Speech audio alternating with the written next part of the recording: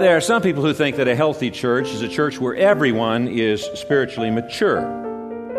And I've heard church leaders say that. Our goal is to have, however they define or describe spiritual maturity, everyone should be a prayer warrior, or everyone should be a small group leader. Well, I'm going to suggest to you that a church in which everyone is spiritually mature is not really a healthy church at all.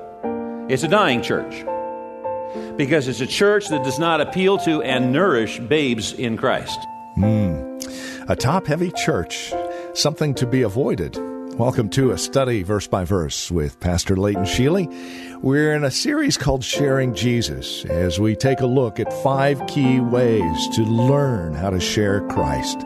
Won't you join us? Today, heaven is a free gift. Here's Pastor Leighton. You know, it's remarkable that many people believe that becoming a Christian is nothing more than making the decision to become a Christian, and that once that you've made that decision, you're in, and there's nothing left to do except wait around until you go to heaven. Now, these kind of people can be around churches for months and years and even decades without any discernible growth in their Christian maturity. You know what the Bible says about that? It says this in 2 Peter 3:18. It says, you must grow. You must grow in the grace and knowledge of our Lord and Savior, Jesus Christ. 2 Peter 3:18. So the verse not only tells us that we can grow, but the verse tells us that we must grow. Making the decision to become a Christian is only the first step in a process that leads from one level of maturity to the next as God works to transforming us into the kind of people He wants us to be. Now, the concept of growing in maturity for us is easy to understand because it's modeled for us in the physical realm, in the various phases of human life that we see as people grow. When a person is born in the physical realm, they are totally dependent on someone else to feed them and to clothe them and to change them and to transport them and to do anything. And then as a child grows a little more, matures a little more, they learn to transport themselves. They learn to walk, which then puts their parents into a tizzy because you never know where they are in the household anymore, you know. And then the child matures a little farther, they learn how to dress themselves. T-shirt might be inside out, but they've learned how to dress themselves, you know. And then before they leave the nest, a healthy teenager learns how to cook and clean and wash their own clothes. Unless they're like most teenagers, which don't realize you have to learn that, and they have to wait till they come home to be taught that from college. And then while they're away in college, they don't have mom around or dad around anymore to say, hey, time for bed, time for dinner. And so they have to learn how to discipline themselves so they get the proper rest and nutrition. And then as they continue to mature, eventually it leads to marriage and family, and a woman learns to selflessly live for the needs of someone else. Giving up a good night's sleep. She'd rather stay in bed, but the baby's crying, and so she sets aside her own desires to meet the needs of someone else. She prepares meals and cleans the house and helps with homework and perhaps brings in additional income and so forth. And a man also learns to live selflessly as he provides as best he can for the needs of his family. He really might want that little red sports car, but the kids need braces instead. And so he gives selflessly to meet the needs of the children, whether it's orthodontics or music lessons or whatever it might be. And so as a person matures physically, they move from being dependent to being independent. They move from being externally disciplined to being self-disciplined. And they move from being selfish and self-centered to serving others. That's true in the physical realm, and that should also be true in the spiritual realm as well. People should move from being dependent upon other Christians to being dependent on God and God's Word and God's Holy Spirit. They should become more self-disciplined in practicing the disciplines of the faith. And their focus should change from being served to serving others and being a servant in their local church family. Now, in the physical realm around us, we see a lot of examples of people who have refused to mature beyond the required minimums. They're not self-disciplined, and they are perpetually self-seeking.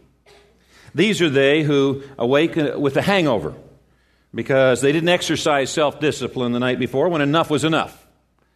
And these are they who make their decisions and determine their opinions based on personal benefit rather than what's right and wrong.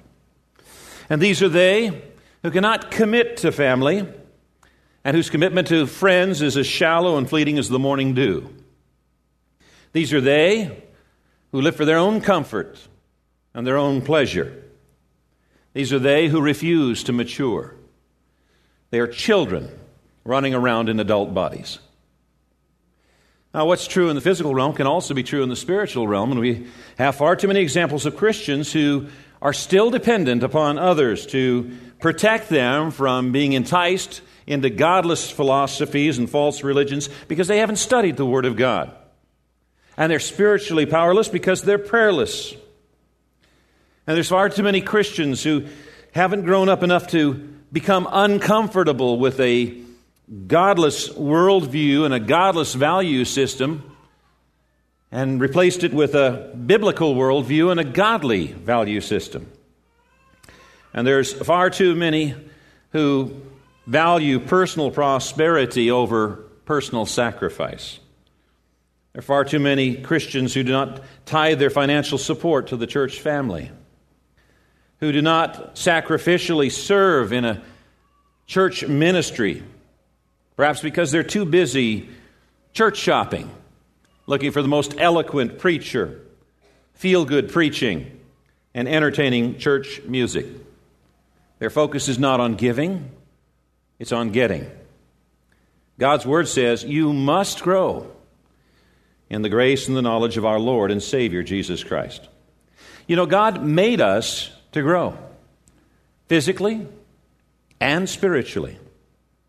Anything that was made to grow and does not grow is either sick or dead. We don't want to be sick or dead. We want to grow. Now, there are some people who think that a healthy church is a church where everyone is spiritually mature. You know, and I've heard church leaders say that. You know, our goal is to have, however they define or describe spiritual maturity, everyone should be a prayer warrior, or everyone should be a small group leader, or so forth. However it is that they describe spiritual maturity. Well, I'm going to suggest to you that a church in which everyone is spiritually mature is not really a healthy church at all. It's a dying church. Because it's a church that does not appeal to and nourish babes in Christ.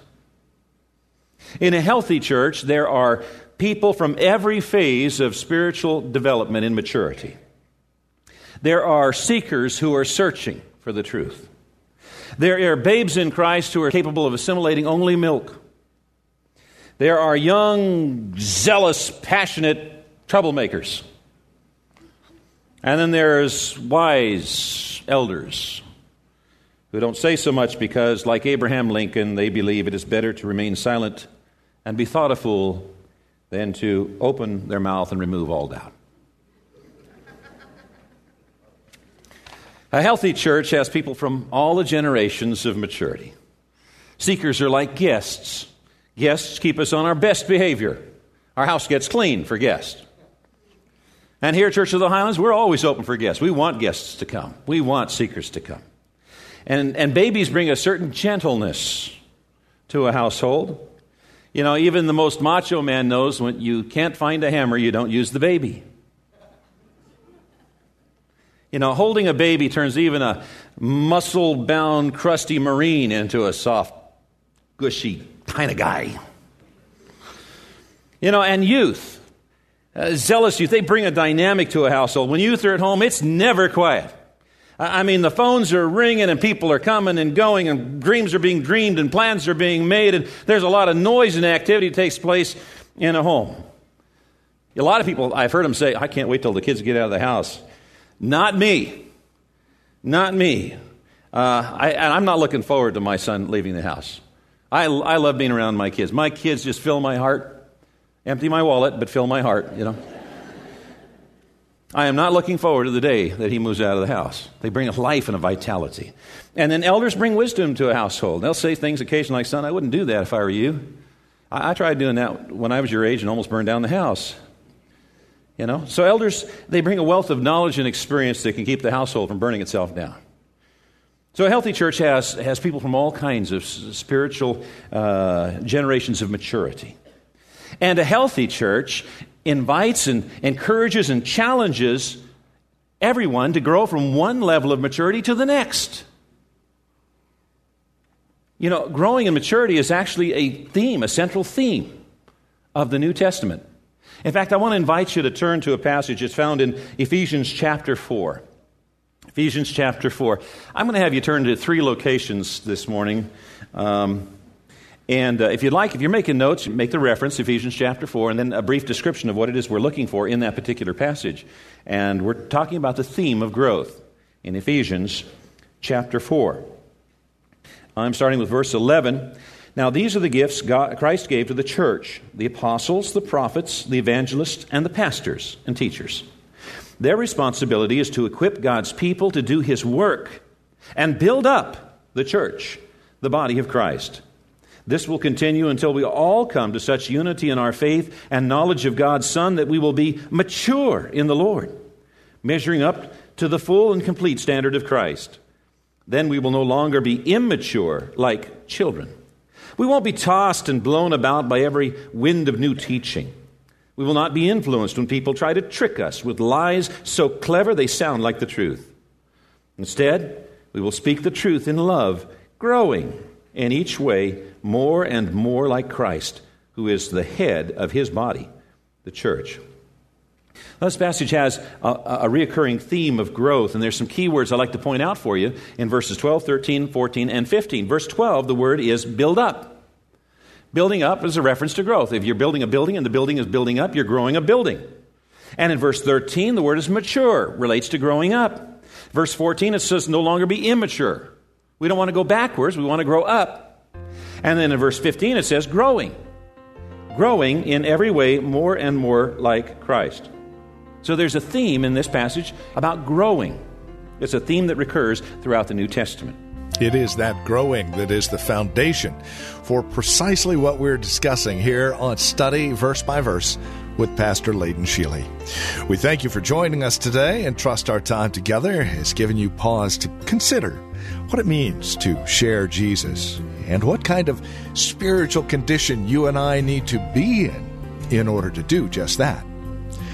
Well, Study Verse by Verse with Pastor Leighton Sheely is the ministry of Church of the Highlands. To find out more, visit our website, highlands.us.